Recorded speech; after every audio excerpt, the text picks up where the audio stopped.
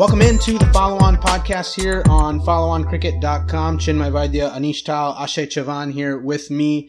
Guys, we're talking about the Under-19 World Cup. We're not talking about the tournament itself.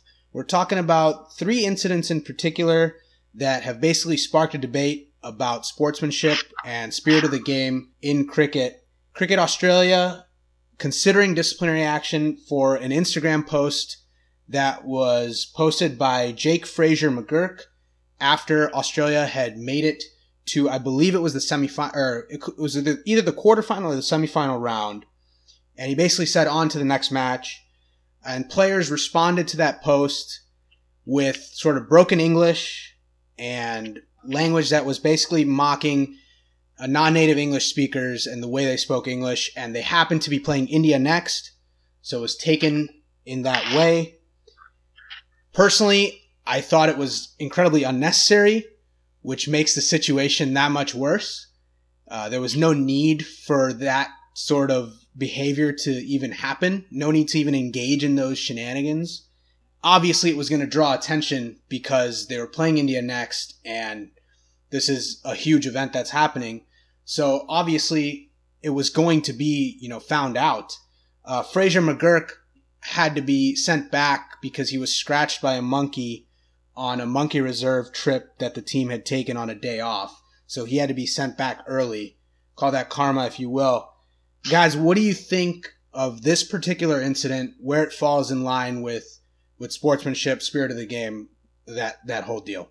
It's certainly childish behavior on the part of all of the Australians here. I mean, look, this is like 17-year-old, 18-year-old high school kids, and they're a tight-knit group. They're having fun. It's certainly not the smartest or the most, most politically correct post, but I mean, it's not a big deal. Like, give them a slap on the back, talk to them behind closed doors. This really doesn't need to be blown up into anything big.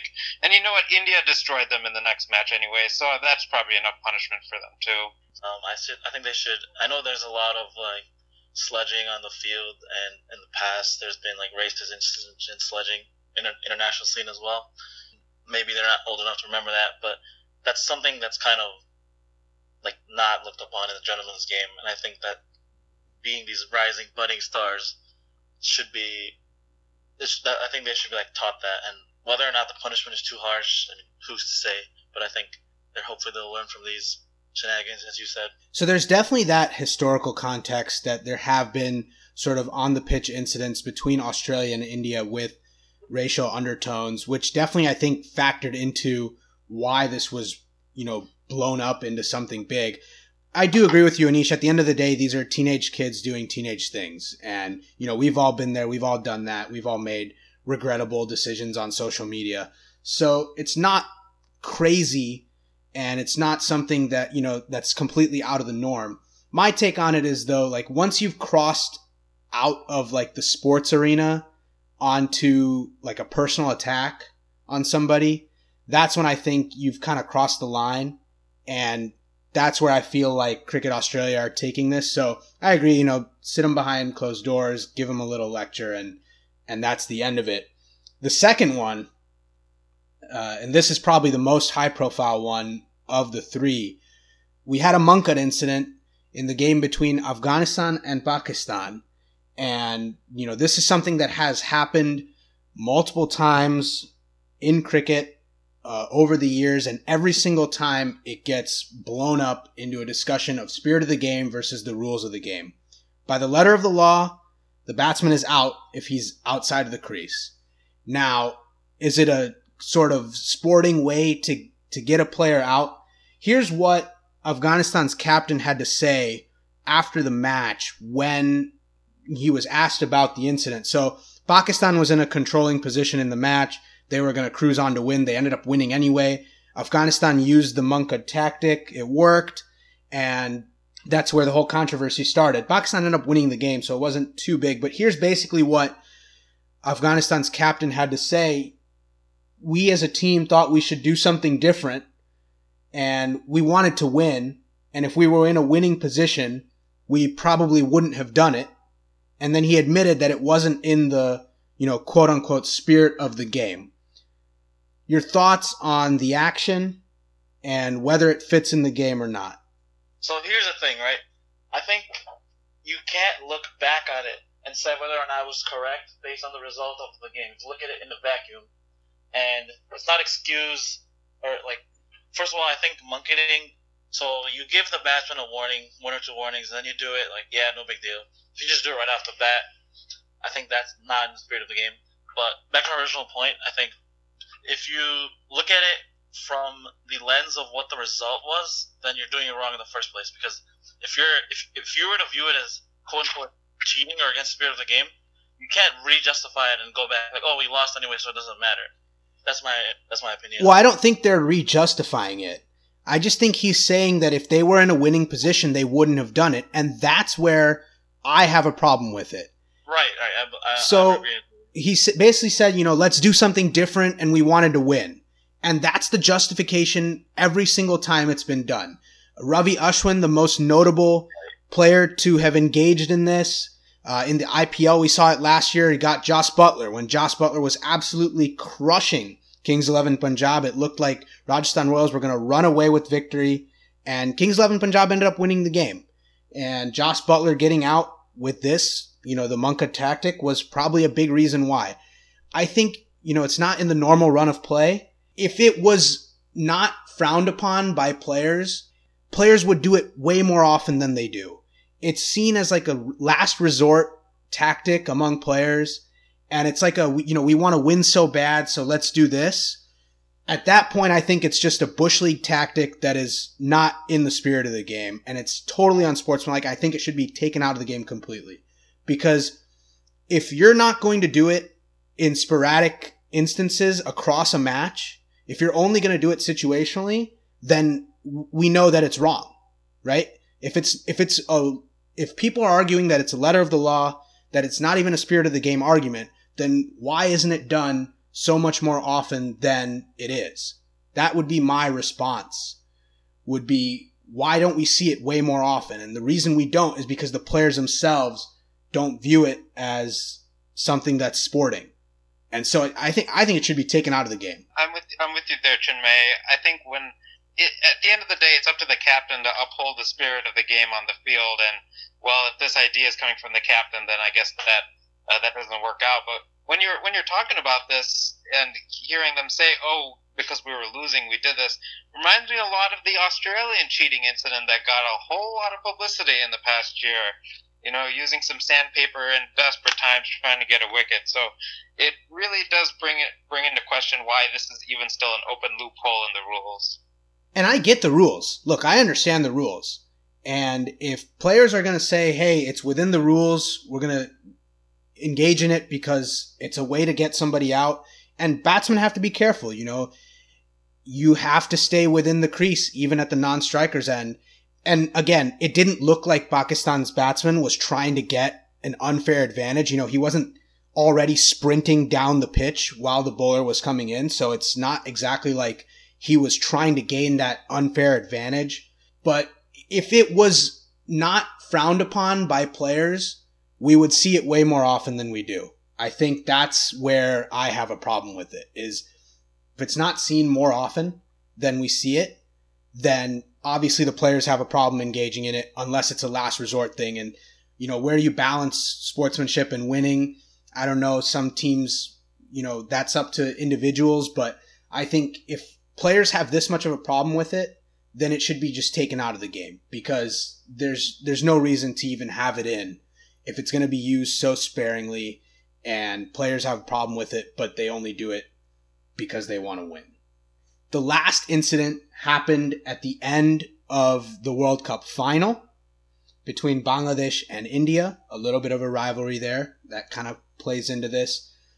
Bangladesh wins in a thrilling fashion, and the entire Bangladesh team storms onto the pitch, basically celebrating they won the World Cup.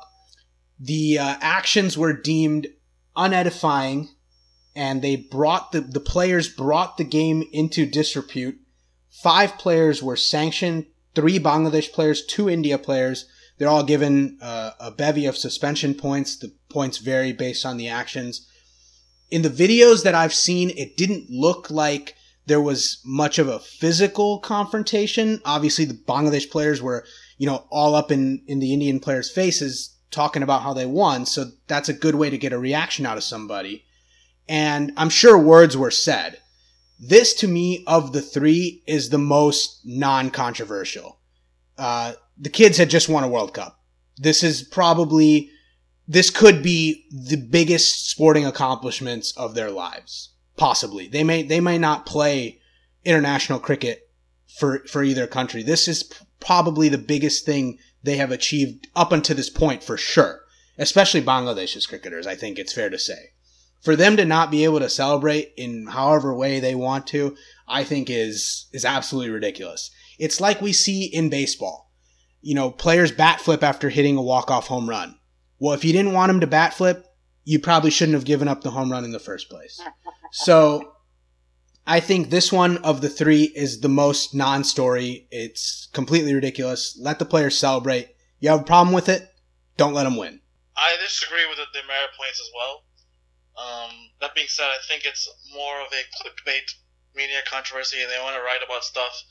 And you know what? Like, storming the field after winning a World Cup, that is certainly Bangladesh's biggest sporting accomplishment, because how they've been deemed as a growing, test-playing international nation in the cricket sphere, but they actually haven't won anything.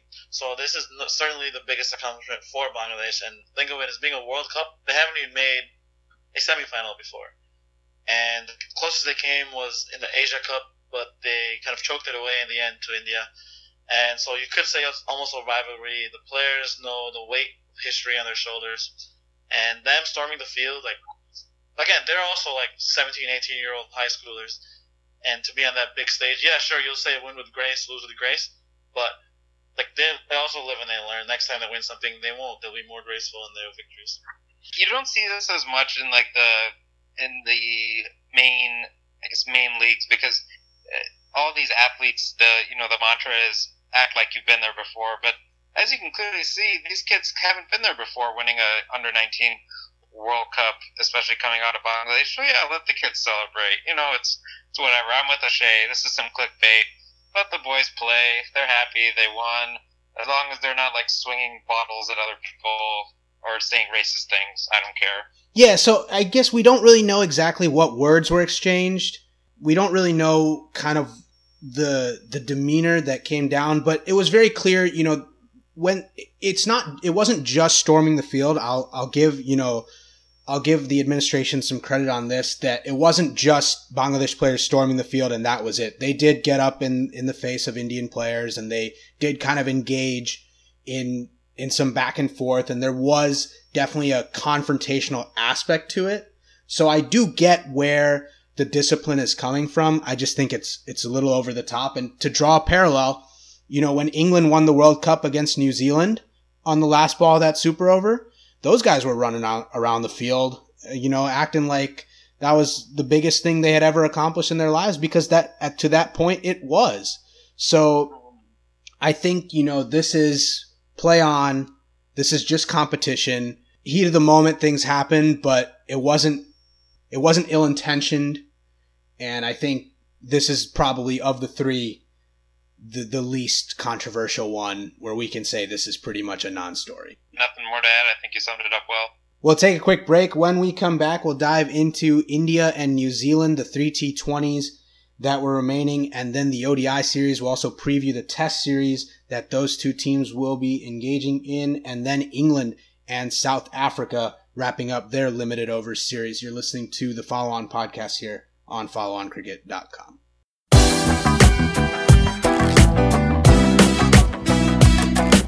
Welcome back into the Follow On podcast here on followoncricket.com. You can follow us on Twitter at the Follow On. Check us out on Facebook at the Follow On. Subscribe to the podcast wherever you get your podcasts from. We're talking India, New Zealand. When we last left off, 2 T20s were wrapped up. India was up 2-0. There were 3 T20s left. Aneesh successfully predicted the 5-0 whitewash. I had it at 4-1. Aashay, I believe, also had it at 4-1. And New Zealand just could not get it done in super overs. That is just something that I think they're broken by super overs, really. back-to-back matches, the super over cost New Zealand, and then in the fifth T20, unable to chase down a relatively easy target. And I think New Zealand's batting really struggled at the end of those matches, kind of closing the match. They really struggled against India's bowling. India got it done though, 5-0. A whitewash is a nice thing to have against a team that has been dominant at home, but Kohli found a way to get it done for his guys. I think the scoreline definitely paints a picture that wasn't really a true reflection of the series. Obviously happy to have my prediction right. But yeah, it's always a great confidence booster to sweep a series at one of these on the soil of one of these big nations. But as we'll soon discuss, New Zealand came back with a vengeance in the next series. Well, Aneesh, you hinted at it. We'll talk about it right now. The 3 ODIs, I think everybody thought that India was just going to run through New Zealand and kind of destroy them in this tour. But Ross Taylor had other plans. New Zealand storms back. They whitewash India 3-0 in the ODI series. Now it sets up a great test clash. We'll talk about the tests in a little bit, but the ODI series, interestingly enough, the top 2 run scorers in the ODI series were both Indian batsmen, KL Rahul and Shreyas Iyer, but then the next 3 guys, Ross Taylor, Henry Nicholls, Martin Guptill, all for New Zealand, those guys were firing on all cylinders for the Kiwis. A really dominant performance by New Zealand, especially in the first and second ODIs. I think they really showed what they were capable of. And Ross Taylor, the guy just keeps scoring runs, and he's kind of found a revival after a little bit of a dull period over the last 2-3 years. He's kind of revived his career as sort of this middle order anchor for New Zealand. It's really nice to see, and I think Guptill and Nicholls is the right pairing for them at the top. I think Monroe is a T20 batsman, if that. I don't think he's an ODI guy. So I like Nicholls at the top. I think New Zealand, once they get Kane Williamson back in, and those 3 all-rounders, Neesham, DeGrandome, and Santner, if they keep playing well, I think New Zealand has got to be feeling good about their ODI team, especially after the 5-0 T20 series loss. This was a good one for New Zealand. This was a huge series for New Zealand to bounce back. Big from a morale standpoint, big from a confidence standpoint. But really it spoke to the depth of their team. I mean, they had their top pace lineup all out injured, and they still swept India 3-0. That's absolutely huge. Another thing is establishing some stability in their batting order, and without Kane Williamson for the first 2 matches, and without a big Kane Williamson contribution in the third match. And look at all the runs that New Zealand was able to put up without their captain. Now, Ross Taylor certainly did step up in a big way, but again, names that you said, Nicholls, Guptill, even Tom Latham making some big contributions. This is really big for the New Zealand cricket team moving forward. This was almost like watching Team India at its finest. It was really interesting what we saw from India in this series. Up till now we've been so reliant on Rohit Sharma, Shikhar Dhawan, and Virat Kohli at the top, and the top 2 unfortunately out injured, and we didn't get the quote-unquote normal Virat Kohli contribution, which is superhuman numbers, and it really did fall on the number 4 and number 5 to help revive India. And, Iyer and Rahul really put in fantastic efforts throughout the series, but it really shows the importance of the openers and your top order in the one-day international format, given that it's 50 overs long, and when you lose those early wickets, it really just changes the dynamics of how you can build and accelerate an inning. So full credit to New Zealand for how they played. Some applause for the India middle order, which is something I feel like we haven't said in a long time. But also a pretty disappointing effort from our bowlers all the way around. Seriously, I think it's good that, so in a way, of course, Rohit not being there, the openings, the top order kind of failed, didn't have, like we said, those Virat Kohli numbers we're used to. But for once, the middle order stepped up and held its own when the openers failed, and this was seen across 3 ODIs. So that's, in a way, a good thing. Of course, there's no big major 50-over tournament coming up, but as you had said earlier, Chinmay, what would have happened if, India had gone with Shreyas Iyer in the World Cup and maybe not tried to force bunt in, etc. So that's one thing to think about in my mind. I kind of came away from this series with.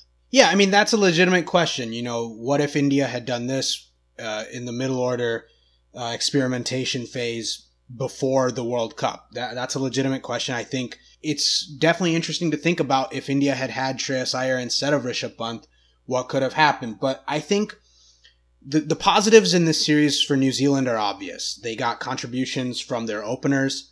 Ross Taylor was fantastic, and they showed that they had great bowling depth. Kyle Jamieson was one of the standout guys for me, and Bennett was another one for New Zealand who really stood out. For India, though, Aneesh, you mentioned it a little bit. I think the one positive that they can take away from this series was that 4 and 5 for them with Iyer and Rahul in the one-day format look set. So I think going into this series and going into the tournaments after the World Cup, I think India was unsure what they had at 4 and 5. And now within 4 months, you've basically solved that problem by having Iyer and Rahul in there. And they've consistently put together great performances. So from that standpoint, I think India can walk away from this limited over series feeling pretty good. Now on the flip side, obviously Virat Kohli was average. And maybe even below average. He was way below his standards. We can safely say that. He had 1 half century, 75 total runs in the 3 ODI set. So definitely underperformance from his standards. So I think that's one thing to worry about is with Virat Kohli not firing and the openers not being the usual openers, I guess, India doesn't have that opening batting depth that I think they would like to have, or at least Prithvi Shaw and Mayank Agarwal probably not the guys to go with at this point. But the bowlers, man, the bowlers were not good at all in this series. And Jasprit Bumrah didn't take a single wicket. And I think we're starting to see the effects of not having Bhuvneshwar Kumar in there, not having a second spinner in there to kind of take pressure off some of these guys, and not having a Pandya in there that you can throw in for variations. I think you're starting to see India's lack of pace bowling depth show, especially if Bumrah can't take wickets, because if he can't do that, then it falls on the other guys, and the other guys were just getting hammered all over the park. Here's the thing. I don't think it's necessarily about the lack of pace bowling options. I think it's the overplay, because India, along with England, probably play the most heavy international schedules of any team. And yeah, they do rotate in and out sometimes based on, if they're playing against Bangladesh or whatever. But I think they still have a lot of matches on their plate, and that's what happens with overuse. And there's going to be times when Jasprit Bumrah doesn't. This was a rare time. I don't think it's always going to be the case. I agree. I think this was the exception, not the rule. I agree with that. Mm-hmm. And like Kohli being average, you're used to it since 2014 onwards. His ODI average has been like 90 for 4 years, and the next 3 years after that, it's been like 75. So yeah, we're used to superhuman numbers, but I think the positive takeaway is that I think pretty much good people got a chance to step up, and they did. You can't just rely on a one-man chasing crew. I agree with that, and obviously, Bhuvneshwar Kumar is injured, so there's, he's not available to play. But I think, there was some irrational confidence behind sort of the Shardul Thakurs, Deepak Chahars, the Navdeep Sainis going up against the likes of West Indies. This is New Zealand in a road situation. This is different. And they proved that maybe they weren't quite ready for it. Obviously, it's not a major thing with no big 50 over tournament coming up. But India will have to start to look at their pace bowling depth, I think, and make evaluations on these guys because it's about development. So I think they definitely do need to look at where they have sort of a weakness, which is pace bowling depth. One of the things I was actually more concerned about was still thinking about the 6 and 7 spots. I think we saw something that India is still lacking at this point in what Colin de Graham was able to achieve in the last match of coming in and delivering a lightning innings to swing the match in New Zealand's favor. And I don't know if any of the 6s and 7s we've seen recently since Hardik Pandya got injured have even the capability of delivering an innings like that. And when you don't have a full 1 through 5 batting lineup, you're going to get into these situations more and more where the burden falls on the lower order. And Ravindra Jadeja is a great batsman. He can definitely put in innings together and stick around, but he's not the guy that's going to come in and get you like a 40 off 15 type of innings. He doesn't have that muscle and that type of power. So that was another thing that I'm looking forward to seeing how India approaches it in the series moving forwards. Yeah, I think Jadeja's a handy bat to have, and obviously his fielding and his bowling ability makes him a guy that you want to have in the side. But I do think you are correct there that without Vaidya, they do lack sort of that finisher role, that explosiveness at the end of an innings, the guy that can just come in and take the game away. And I think that'll, obviously with Vaidya coming back, I think that'll change. But you're right, they don't have that guy, a backup for that either. It's something to definitely think about. I honestly feel like Jadeja has shown enough with the bat, at least in the past year, to be considered as the number 6 in this lineup. Yeah, I think it's possible. I think the issue with that, from a roster construction standpoint, is it leaves you one true batsman short, technically. If you were to go with an all-rounder and then 4 bowlers, it would technically leave you one true batsman short of a traditional lineup. But I do get what you're saying, that Jadeja, from a production standpoint, has been the most productive number 6 player, even though he would in a normal situation probably come in at number 7. What is Pandya's timetable for his return? I feel like I think they're gonna keep it very slow. I think they're gonna see what he looks like in IPL. His IPL situation is very much in flux. I do think he'll play, but I think it's gonna be taken very cautiously. I don't see him being rushed into anything because, as you said, there's no major 50-over tournaments, and the T20 World Cup is in October. So I think they'd rather have him 100% ready to go before trying to rush him in playing some limited over series. I just don't think it's worth it at this point to rush him.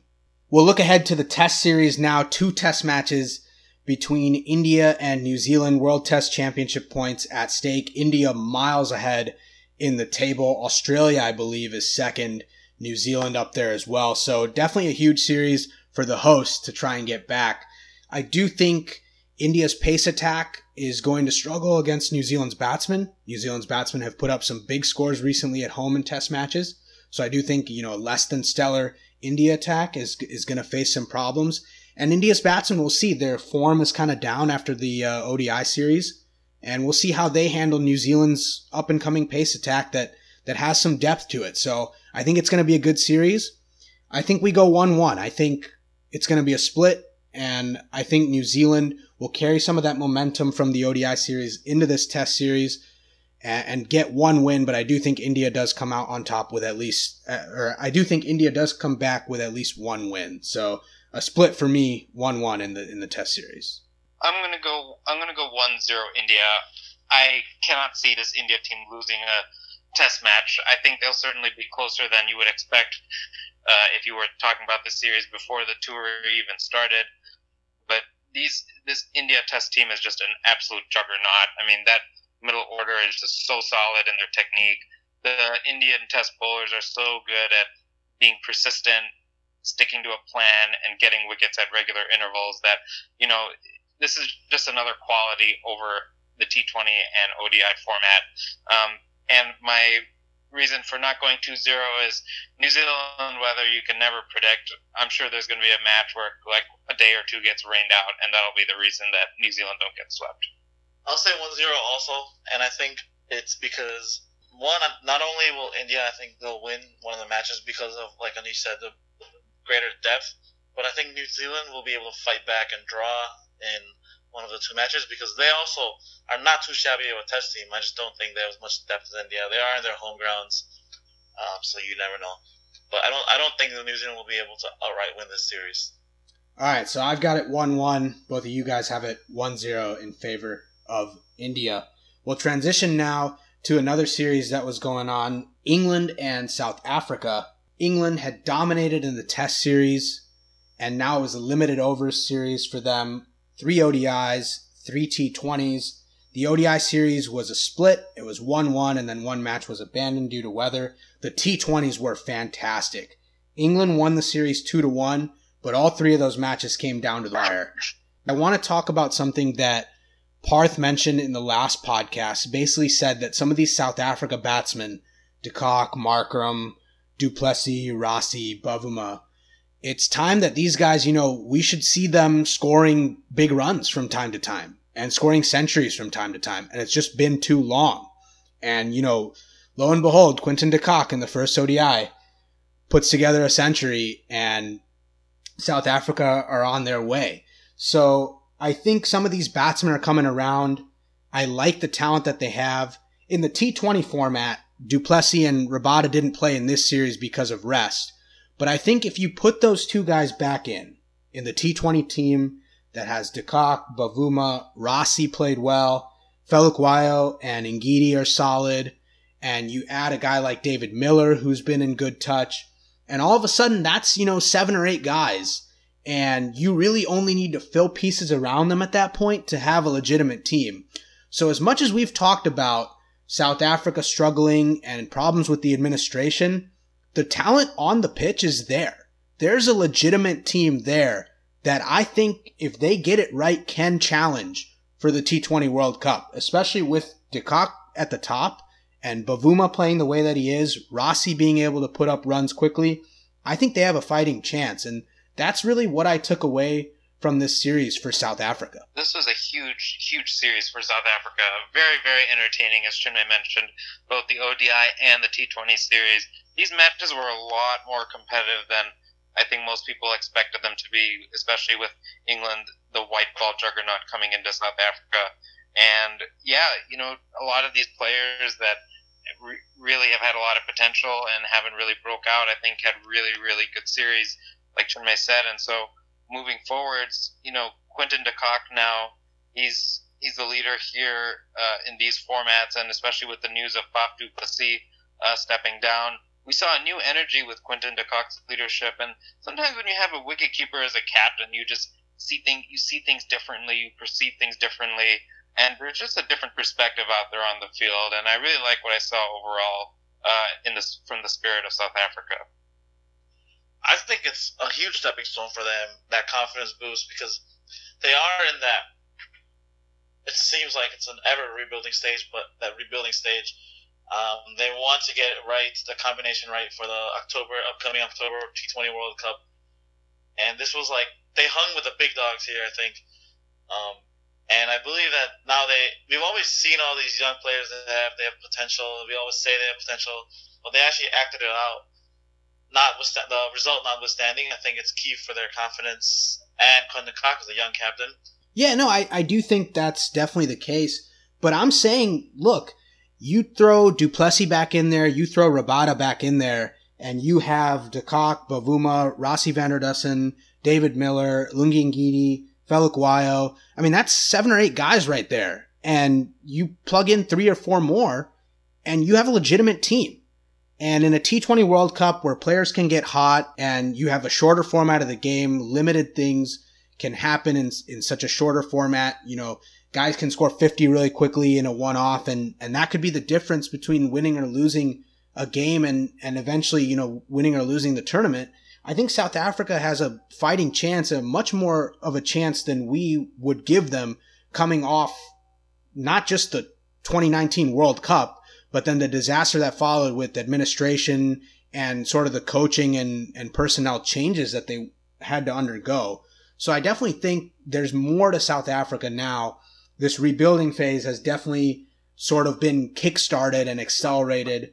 And, De Kock taking over and Duplessis stepping down in the other formats definitely helps them. I think that's going to be big for Duplessis as well. He doesn't have to manage. And De Kock, from a leadership standpoint, I think it's going to be really good for them.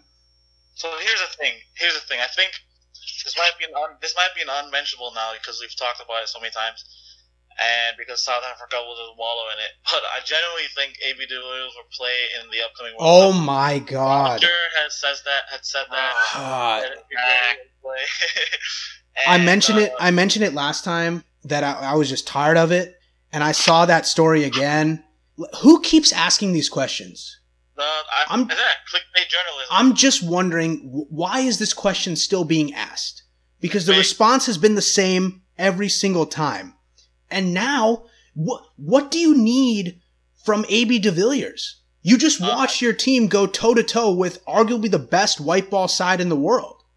What do you need from A.B. de Villiers? What do you want from A.B. de Villiers? Listen, Go send the team that you just put out there to Australia.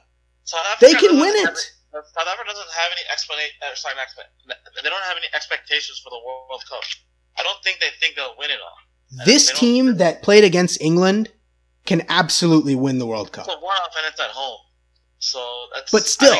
But still, I think this team, A.B. de Villiers is a non-factor for me at this point. What you just saw in this England series, you should have confidence that this team could win a World Cup. I love what I saw from De Kock. He put up that 50 in 13 balls. How about Bavuma? Bavuma looked amazing. Too. And Rossi continues to click. Ngidi was taking wickets. Felquayo's a handy all-rounder. We'll get Rabada back soon, too. Yeah, throw Rabada back in there. Well, he was being rested for this series. But so you throw Rabada back in there, all of a sudden you got two great pacers. Felquayo's not too shabby in his own right. Shamsi was a solid spinner for them. I think he'll get some run. So they were a legitimate team. To bring the AB conversation back into this, I think was just unnecessary. And just, who keeps asking these questions? At that point, there's just no need for it. There's just no need for it. I appreciate Mark Boucher answering the question, and I would much rather that he answer it than not answer it as someone in the media. But these questions need to stop. I don't want to hear about A.B. de Villiers possibly playing, possibly not playing. If he plays, he plays. If he doesn't, he doesn't. Leave it at that. You can start the change from within, Chinmay. That's fair. That's fair. I do agree with that. After all this South Africa talk, England did win the T20 series, and in the ODI series it was 1-1, so we do have to mention England. Joe Denley looked really good in the ODI format. He's a nice backup option for them if they're not feeling some of their middle order players. Maybe they don't want Bairstow at the top. Denley's a good fit. I think he showed what he can do in this series. From a T20 standpoint, I really like what England's doing with Roy, Bairstow, and Butler at the top. Joss Butler's position in the T20 lineup has been a big debate among fans and media members and even within England's administration. And England have said that Butler's going to open going forward in the T20 format because he is just devastating at the top and you want him to be able to take advantage of the power play. And Jason Roy, we know what Jason Roy can do. Johnny Bairstow is not a bad batsman, but I think they want Butler and Roy at the top. And Morgan serves a good finisher role. I don't know if we really think of Owen Morgan as that type of player, but he serves as a good finisher for England. And, you throw Stokes back in there, you throw Wokes in there, Chris Jordan, and all of a sudden England has a bevy of guys who can bowl and bat. And I think that's, England's ultimate goal will be to field 11 batsmen and masquerade 4 bowlers in there somehow. I don't know how they're going to do it, but they're very close. So that's going to be really scary if they do figure that out. But I like where England's at ahead of the T20 World Cup. They haven't missed a beat since the summer. The last match was insane. That was the first instance of 350s in a chase, and Owen Morgan was just popping off. It was wild. It was wild to watch. I am ready for Owen Morgan and Andre Russell at the crease together later on this year. Oh yeah. That's going to be something for sure. We'll take a quick break. When we come back, we'll preview the Women's T20 World Cup, which is taking place in Australia. You're listening to the Follow On podcast here on followoncricket.com.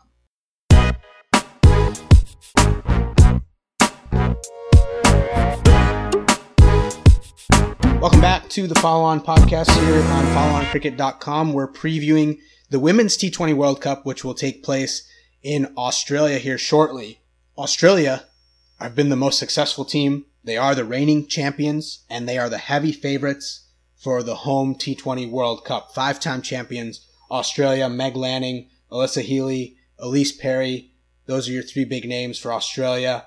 India will be fielding a slightly younger team, but they still have Smriti Mandhana, Harmanpreet Kaur, and Dipti Sharma will be in there. No Mithali Raj. That was kind of the surprise exclusion. India and Australia is actually the first match of this T20 World Cup, so it'll be interesting to see how that plays out. They are in the same group. the one thing that has kind of caught everybody's attention from this World Cup will be that front foot no balls will be exclusively called by the third umpire. So the on-field umpires will not be responsible for determining front foot no balls. They'll still call height no balls. They'll still call fielding restriction no balls.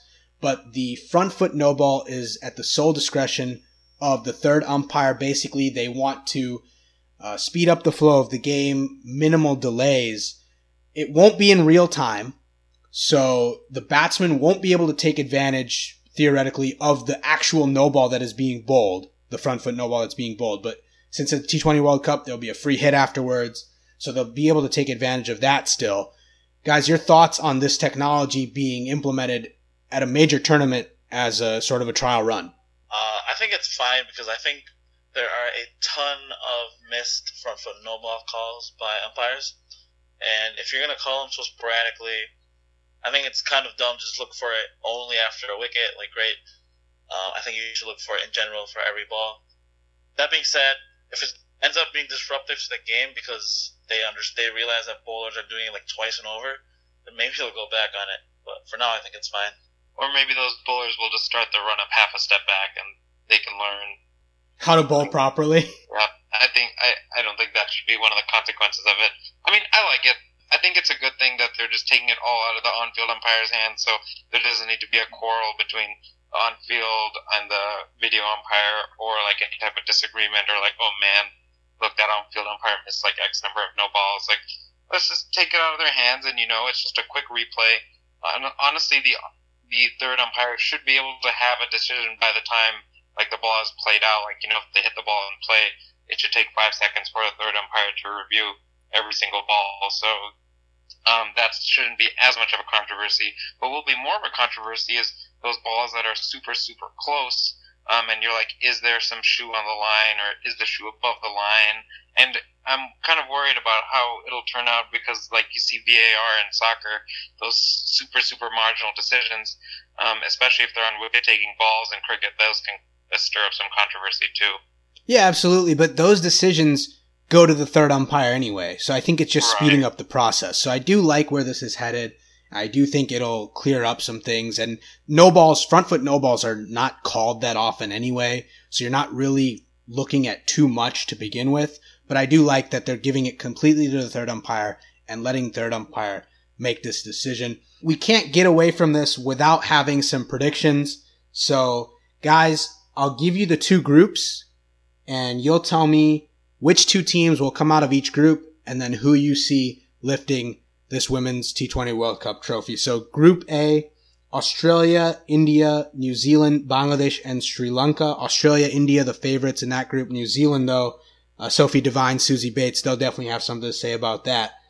In the second group, England, South Africa, West Indies, Pakistan, and Thailand making a T20 World Cup. It's nice to see a new country come in and make a mark on the tournament.